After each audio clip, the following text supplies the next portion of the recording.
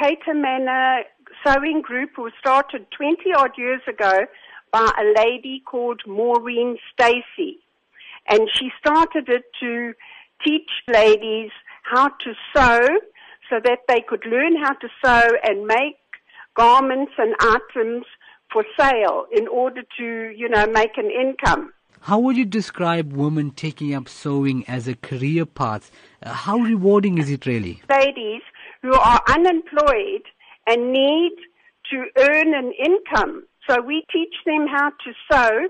We start off, they do bedspreads by hand, and then we cut out garments and they sew the garments on the machines that we loan them at the clinic, and then they can take the garments home either to keep or to sell to get a small income. So how important would you say it is to provide somebody with a skill rather than giving them a handout? Very important, because then, once we are not there, they can carry on and maybe teach other people as well. So how can women get involved in this initiative offered by the Cato Crest Sewing Group? They have to go to the Cato Manor Clinic on a Thursday afternoon, 1 o'clock till 3:30, and it costs R5 per month.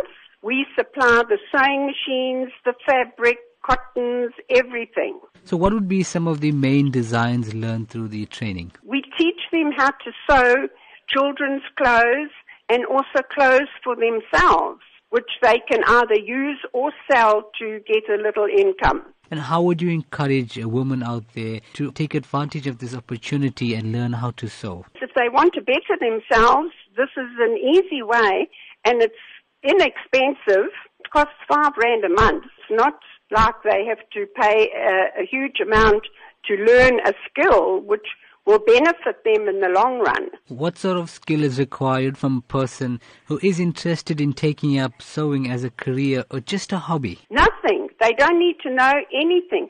We teach them right from, the first thing, we show them how to thread machines and everything, and then we give them the items to sew on the machines that we have been given.